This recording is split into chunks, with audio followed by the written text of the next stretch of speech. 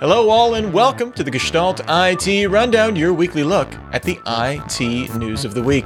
I'm your host, Rich Straffolino. I'm an editor at Gestalt IT. Joining me from across this great nation of ours through the power of cyberspace and imagination is the one, the only, Tom Hollingsworth. Tom, welcome to the show. Thanks for having me, Rich. Although, let's be fair, if you're imagining this, we've got to work on your creativity. I'm just saying.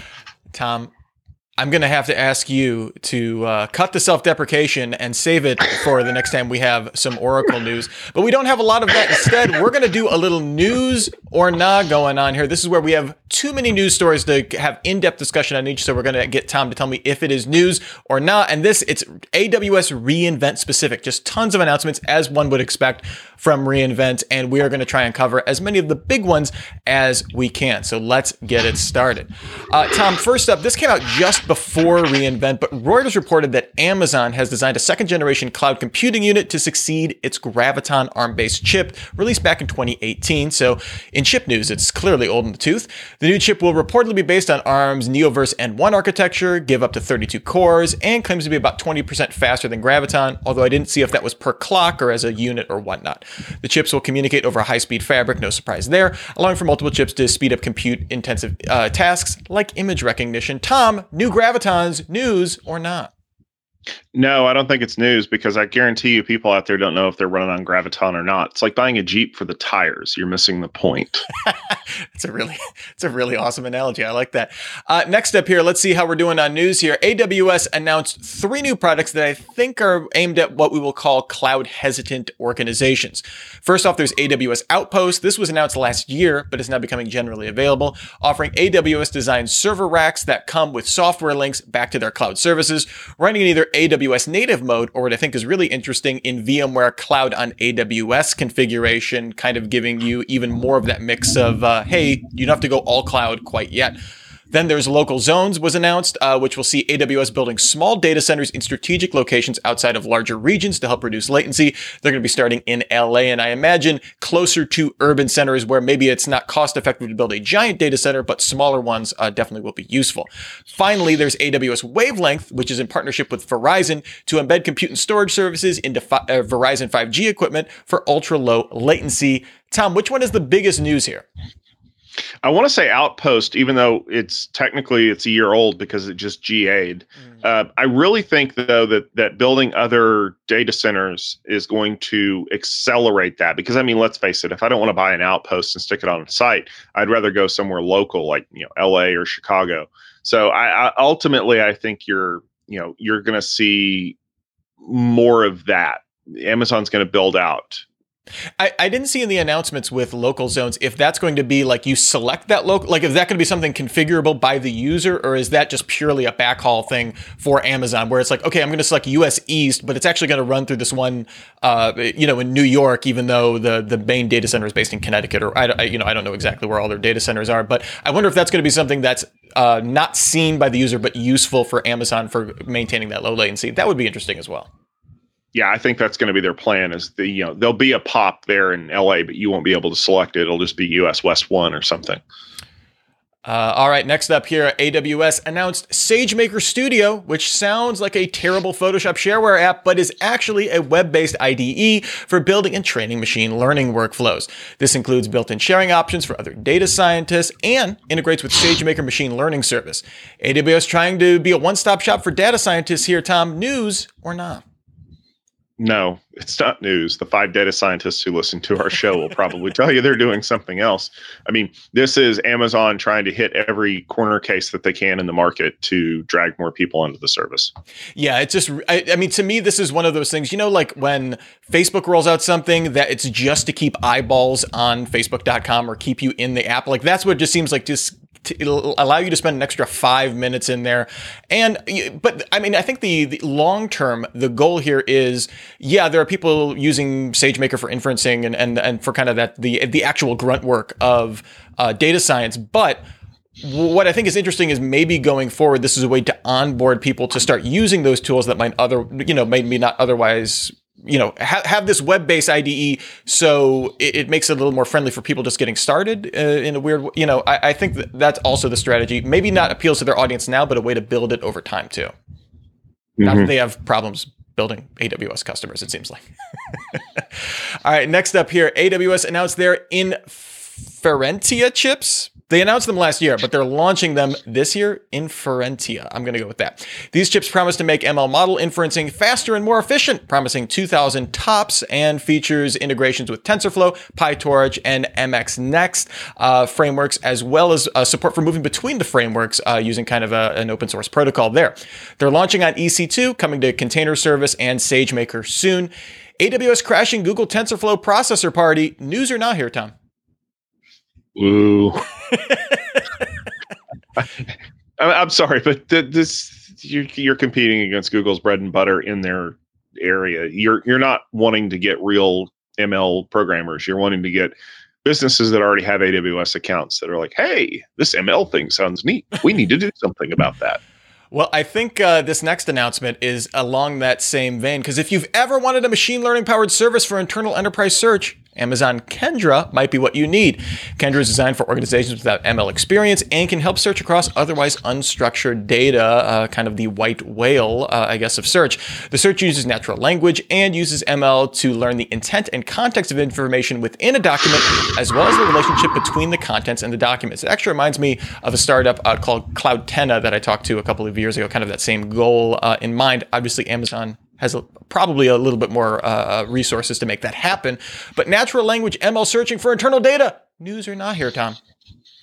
Can it figure out what is a bridge in this picture so I don't have to do that anymore? Like, if it could do that, sure, that'll be news. But, and yeah, okay, great, fine, whatever. I do think it's interesting that this is internal search because, you know, looking at that intent and context of information within a document seems like it has all sorts of privacy implications if that's to anyone that's not, you know, an internal employee or something like that. So clearly very smart on their end.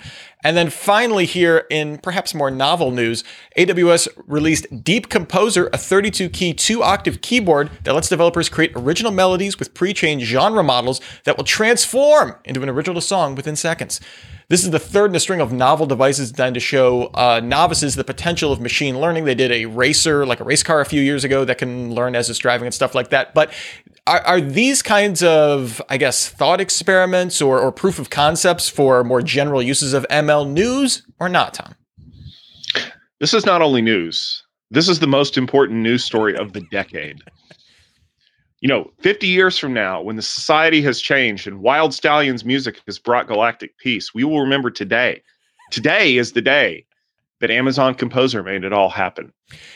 This does make me wonder, though, that theoretically, if everything doesn't sound exactly the same, like if these models aren't so predictive that everything just sounds the same after a while, I do wonder if you're a stock music service or something like that, you know, that every YouTube video has underneath it like the same like ambient electronic that's all slightly different, but whatever. I do wonder if that's this will be the death of that if it's relatively affordable, because you can use a software keyboard as well. The physical keyboard's just kind of especially for show, but all the backend stuff's available in software purely. So that's, I guess, interesting. I have it on good authority that what it's actually going to turn out as a bunch of Nickelback songs. Well, they are the face of rock and roll, Tom. So I'd appreciate you being respectful.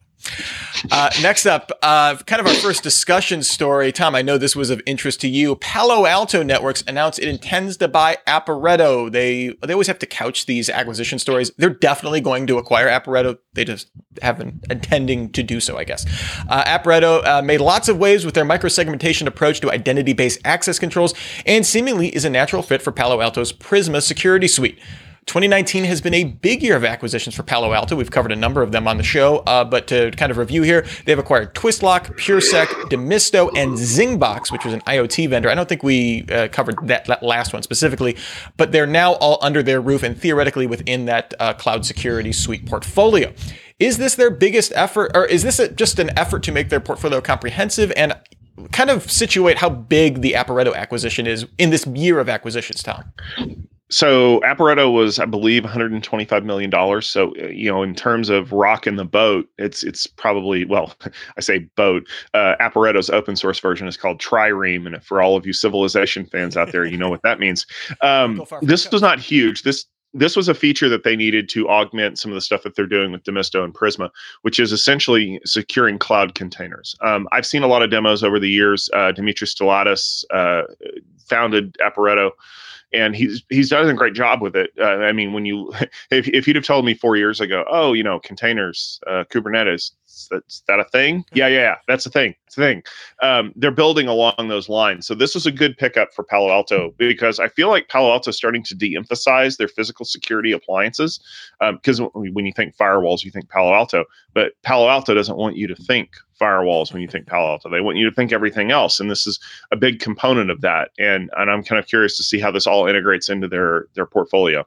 Yeah, and that's kind of a trend, I think, with as security has broadened into not just being like threat intrusion prevention. We've seen companies like Fortinet kind of trying to make that same kind of pivot, into being offering solutions for I guess not just single point, like when you think Palo Alto, you think firewalls, expanding that kind of use case as well. So I do think that's a larger industry trend as well. Yeah. All right, next up here, we had some interesting, hey, Tom, let's talk some politics. That's never controversial. Zach Whitaker at TechCrunch reports that of the 21 U.S. presidential candidates across both parties, only 7 are using and enforcing the email security protocol DMARC, which verifies the authenticity of a sender's email and, perhaps more importantly, rejects spoofed emails. Back in April, only Elizabeth Warren's campaign had enforced DMARC, with the campaigns of Joe Biden, the former campaign of Kamala Harris, Michael Bloomberg, Amy Klobuchar, Cory Booker, and Tulsi Gabbard, and Steve Bullock now using the protocol as well.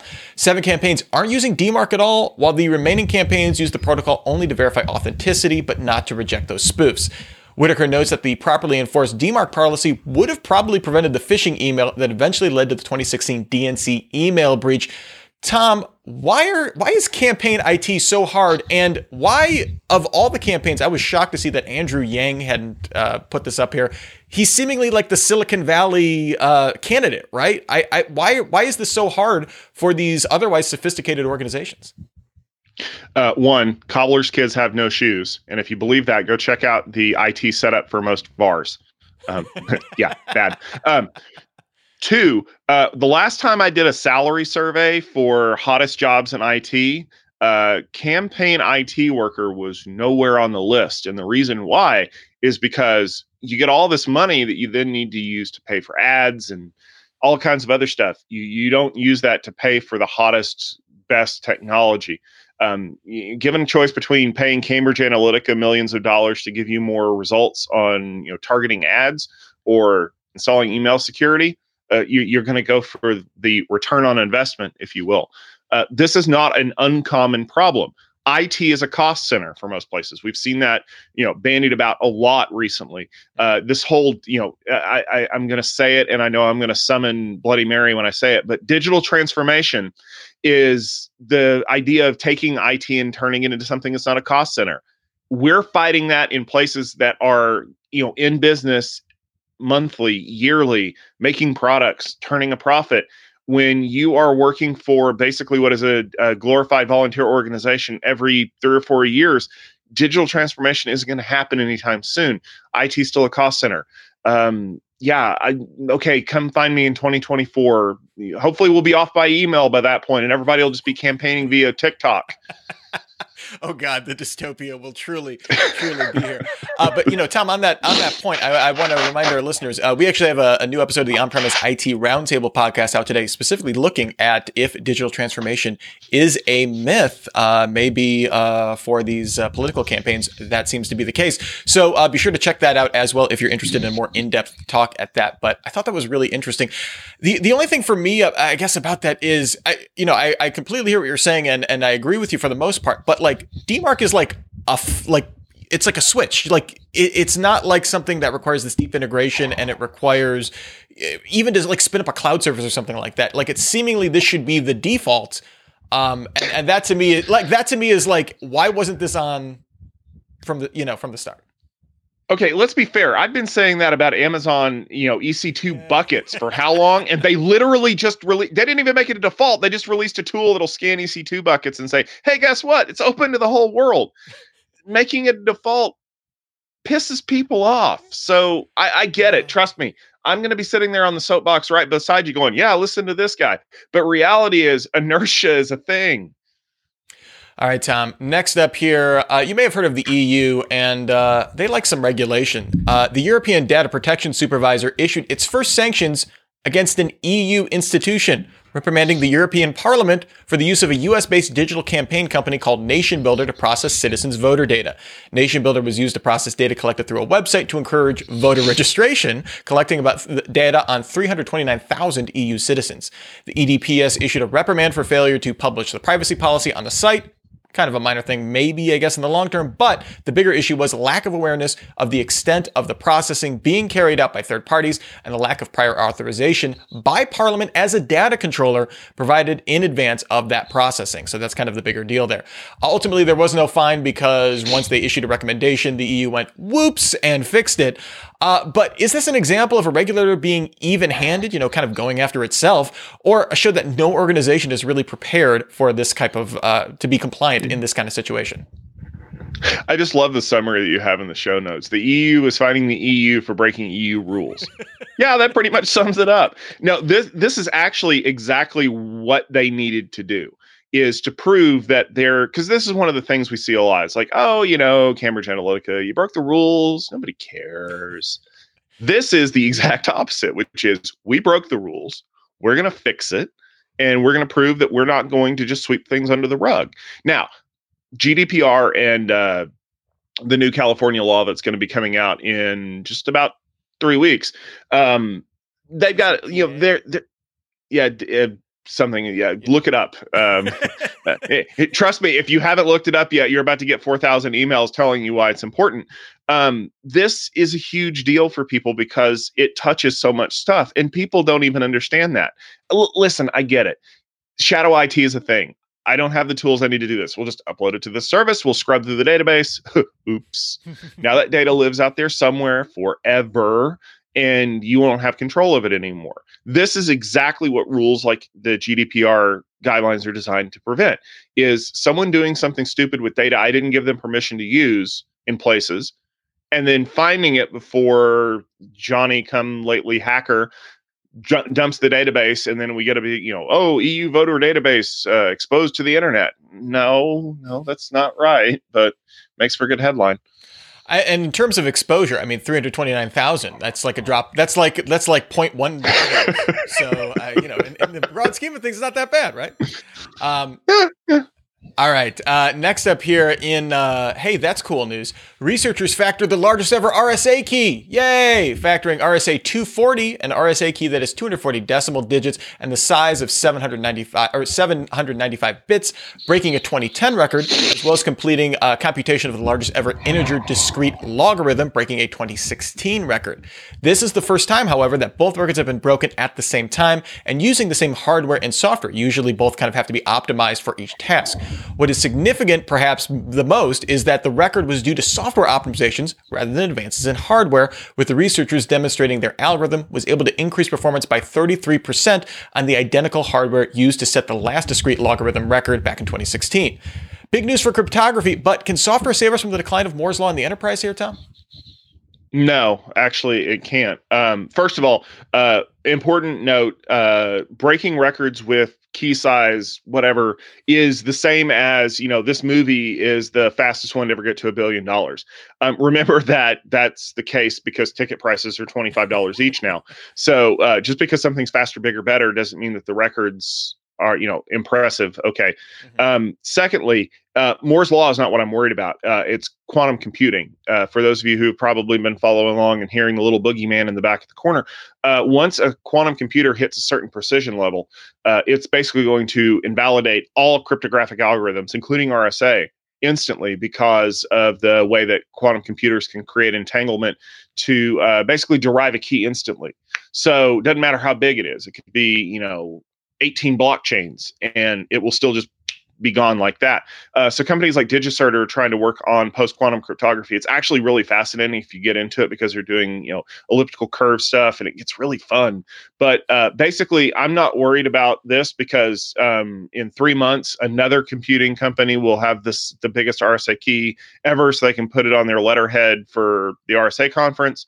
and then it'll all just kind of disappear and into thin air once Google creates a computer that's strong enough to serve ads quantumly, I guess. Yeah, I mean, I always think the quantum computing discussion, especially with cryptography, not that it's overblown, because certainly, I mean, the science is there to demonstrate that, like, when we hit whatever amount of qubits that we need to hit, that becomes a major problem. I do think we are still a ways away from, one, building the computers of the scale of the literal number of qubits it would need to crack that, and the two, making those practical in any way are like two giant challenges that still it's not academic. It's not like eventually it was guaranteed to happen. It will probably happen because there's a huge financial interest in doing so.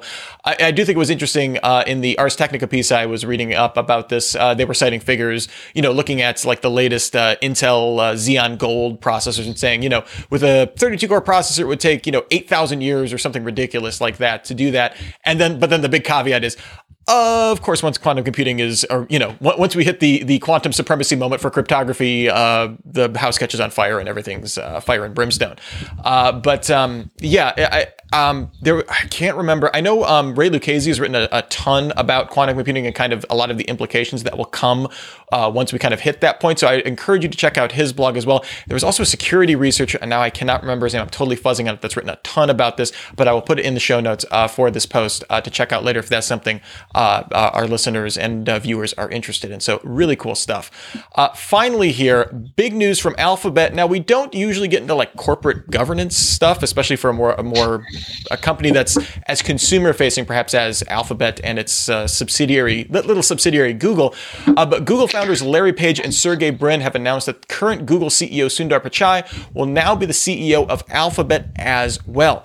Page and Brin will still be major shareholders and sit on the board of that holding company. That's Alphabet, what Alphabet is. It's been arguable how involved the two founders have been in day-to-day operations at Alphabet. Some staffers have said that basically since the formation of Alphabet, they've really stepped back. But this is a sign, but is this a sign that Alphabet as a holding company is working? Or does having the same CEO for Google and Alphabet signal something else to you, Tom? Quick, name 4 other companies that are under the Alphabet holding company. We have DeepMind. No cheating. DeepMind, right? That's a company.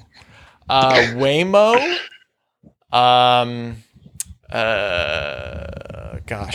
What was they rolled one security company back into Google or Alphabet or whatnot. Anyway, I did think it was very funny. Tom, I get what you're saying.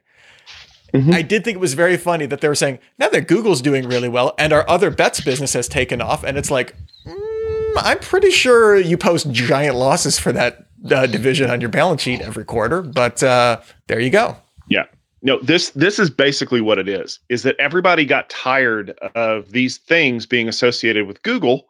So they created a company out of Google to hold all of them. And guess what? Everybody still thinks they're associated with Google, except for the financial people. So it's like, Google's making trillions of dollars a year serving ads to my Nest thermostat. Well, what about those other companies? Who cares? They're losing money. You know what? Basically, it's so that they can have individual Deadpool death clocks for all of them instead of just having one inside of Google that they have to keep resetting every time they kill a function. Dude, at this point, does it really matter? Like Sergey is on a yacht somewhere in Neptune. And he doesn't care. I mean, Sundar's basically been running the company anyway. This is not a big deal because all it is essentially doing is fuzzing this back together the way that it was before.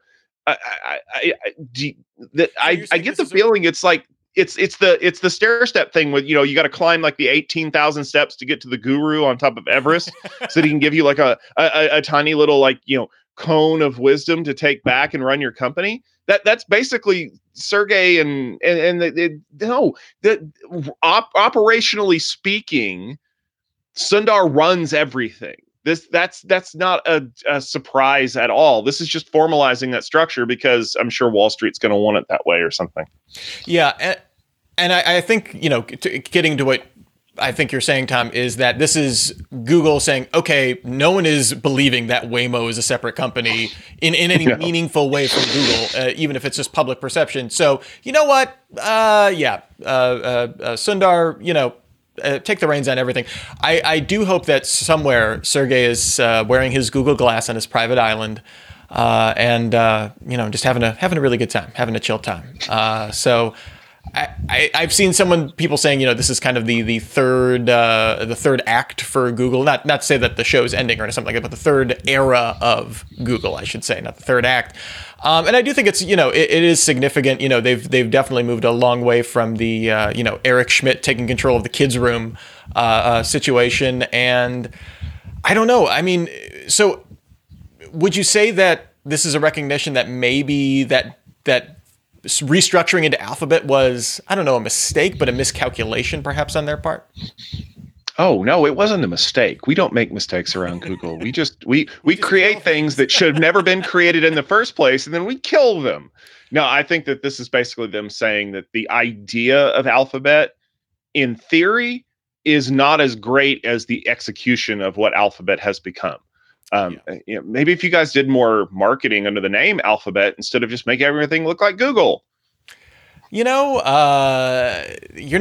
wrong there, Tom. I was trying to think of how if this would have any impact on something more directly related to stuff we talk about in the rundown, things like, Google, GCP and stuff like that. But, that's all still under the Google umbrella. That's not all going to change. It's still going to be seemingly the distant third horse in that race going forward. We haven't heard anything about any other shakeups internally within Google. So it seems like this won't have too much impact on that end. But I thought it was pretty big news for, one of the biggest companies in the world. So I thought that was interesting. All right, well, that just will bring us to the end of the Gestalt IT Rundown. Tom, thank you so much for being here. Where can people find more of your great stuff if you are so inclined? Oh, lots of places. Networkingnerd.net. You can follow me on Twitter at networkingnerd. I make DOS jokes on occasion. And then more great writing from me on gestaltit.com. Lots of good security pieces coming out and some great analysis of some exciting things coming in 2020. Tree is the greatest command in all of DOS history, so please type that in and enjoy some time off. You can find me on gestaltit.com. You can find me on Twitter at Mr. Anthropology for tweets somewhat related to parenting, Star Wars, food, all the greatest hits you can find right there. And some show news. We're going to have a regular show next week, and then the week after that, so the 18th, we are going to be doing kind of our year in review, looking back at some of the biggest news stories of the year. So make sure you tune in for that. Don't want to miss that. And we're going to be taking off, unless anybody wants to show up for a Christmas Day Gestalt IT rundown, you can do that. But we're going to take the next 2 weeks off after that for the holidays and the new year. So just want to keep everybody abreast of that as well. But like I said, we'll be back next week, Wednesdays, 12:30 p.m. Eastern Time, streaming on Facebook and then later showing up on YouTube, giving you your IT news of the week. For myself, for Tom Hollingsworth, for everyone here in the Gestalt IT family, here's wishing you and yours to have a super sparkly day.